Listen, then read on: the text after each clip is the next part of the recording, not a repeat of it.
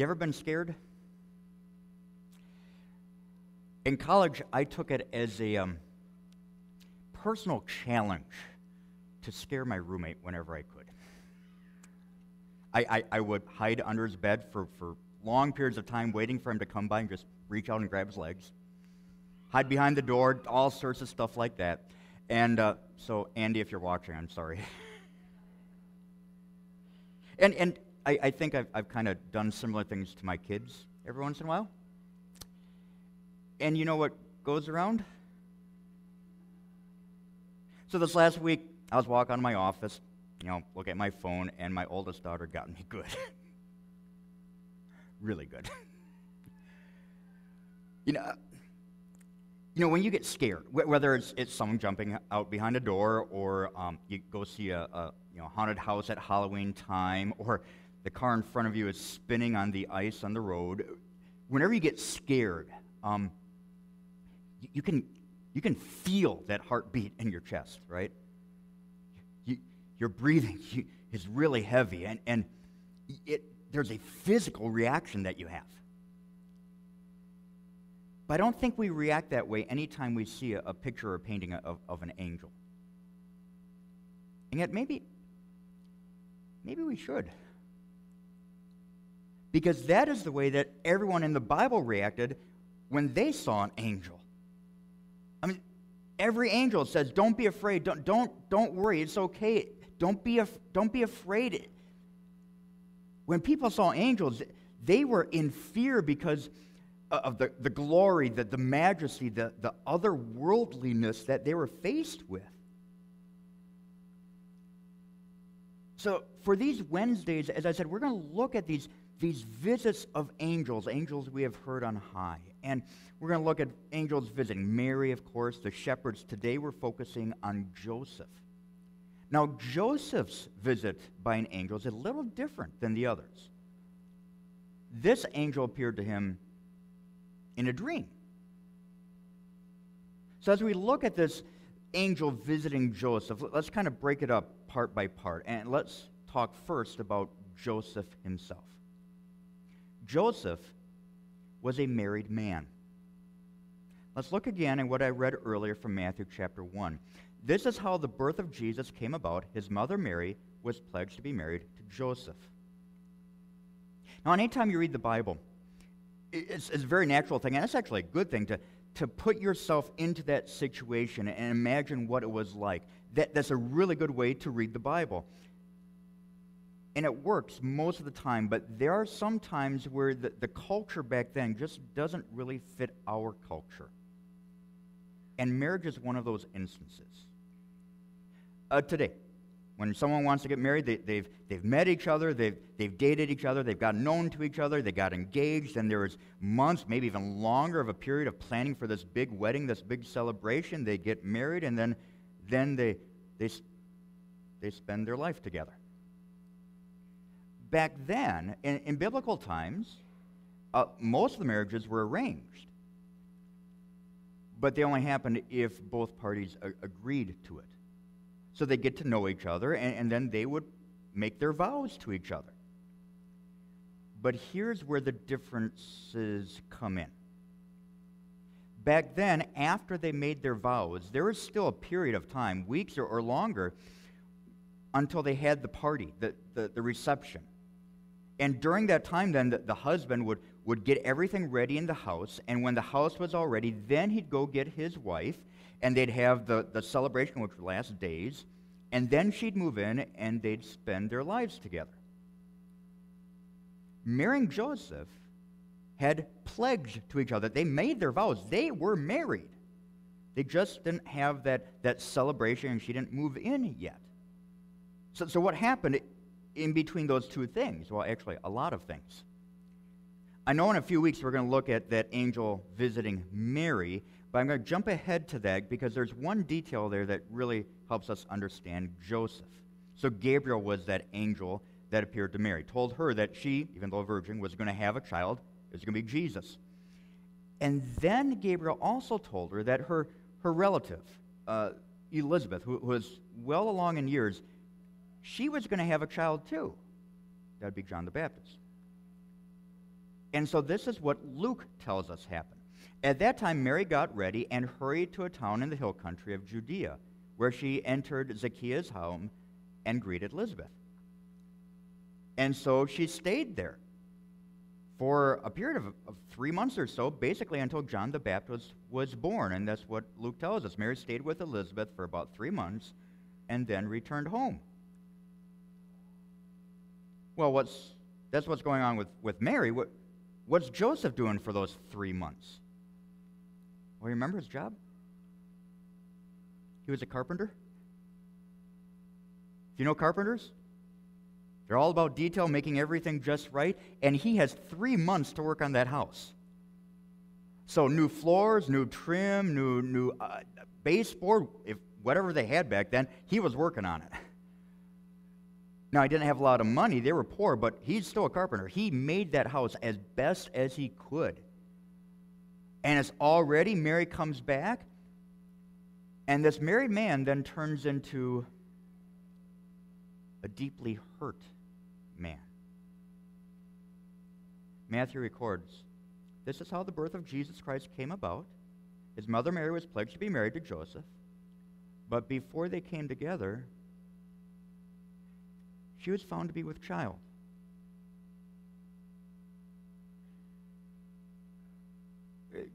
Joseph knew they had not had sex. Mary is pregnant. She must have cheated on him. Probably going around his head is, who did she meet for those 3 months?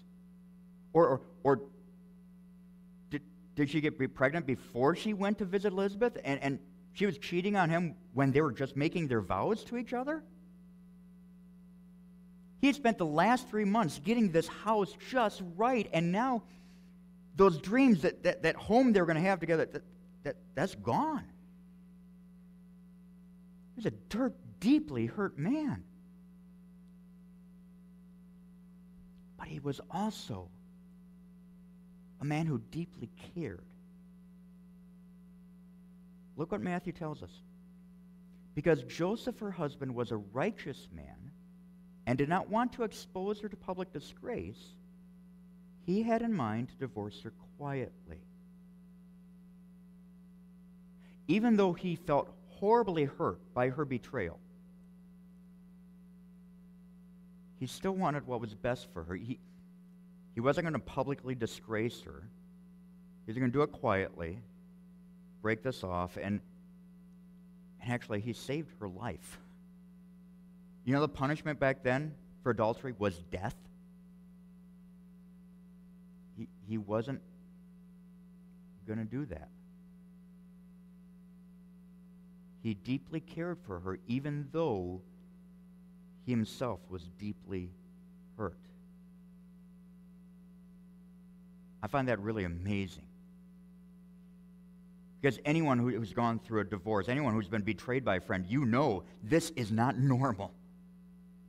As it says, Joseph was a righteous man. So that's Joseph. Let's talk about the angel now. Like I said, this visit of an angel was unique. This was during a dream. And so what must have started like a nightmare for Joseph ended up as a message for him personally. And what the angel told him, basically the angel asked him to believe 3 miracles. Let's see if you can pick them out. After he had considered this, an angel of the Lord appeared to him in a dream and said, Joseph, son of David, do not be afraid to take Mary home as your wife, because what is conceived in her is from the Holy Spirit. She will give birth to a son, and you are to give him the name Jesus, because he will save his people from their sins. All this took place to fulfill what the Lord had said through the prophet. The virgin will be with child and will give birth to a son, and they will call him Emmanuel, which means God with us. Now, there are probably a bunch of miracles here the angel's asking him to believe, but there are 3 big ones. And the first is simply that Mary was a virgin, and a virgin would give birth. The angel assured him Mary had not cheated on him. This was from the Holy Spirit. And maybe, I don't know, maybe Joseph immediately thought of that prophecy from Isaiah, that a virgin would give birth.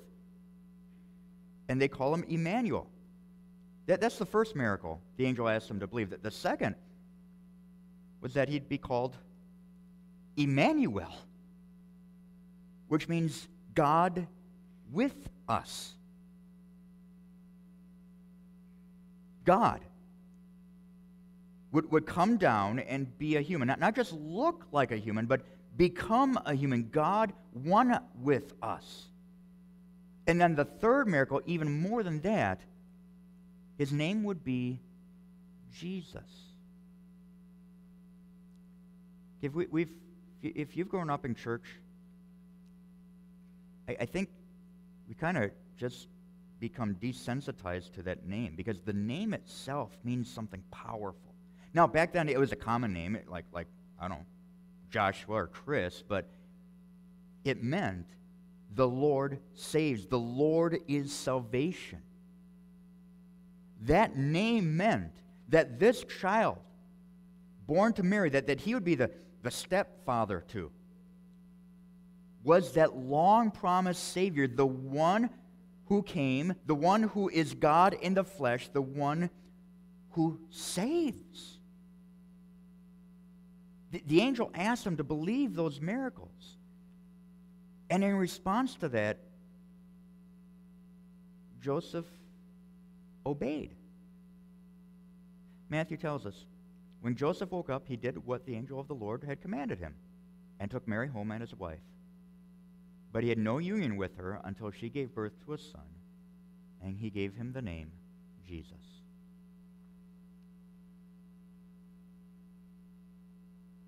He heard that message from the angel, and he did it. He took Mary home. He respected her, took care of her. You see why he's called a righteous man, right? He raised Jesus as his own. He was the good father, the good husband, the good man, the righteous man that it describes him as. All because an angel came and he obeyed. So that's Joseph. That's the angel. So let's talk about us now. You know, I think Joseph's reaction to this whole situation, it really stands out because it is so easy for us to look down on someone when they fail. For a while, you know, Joseph thought Mary had cheated on him, but he still cared for her. He didn't try to get even.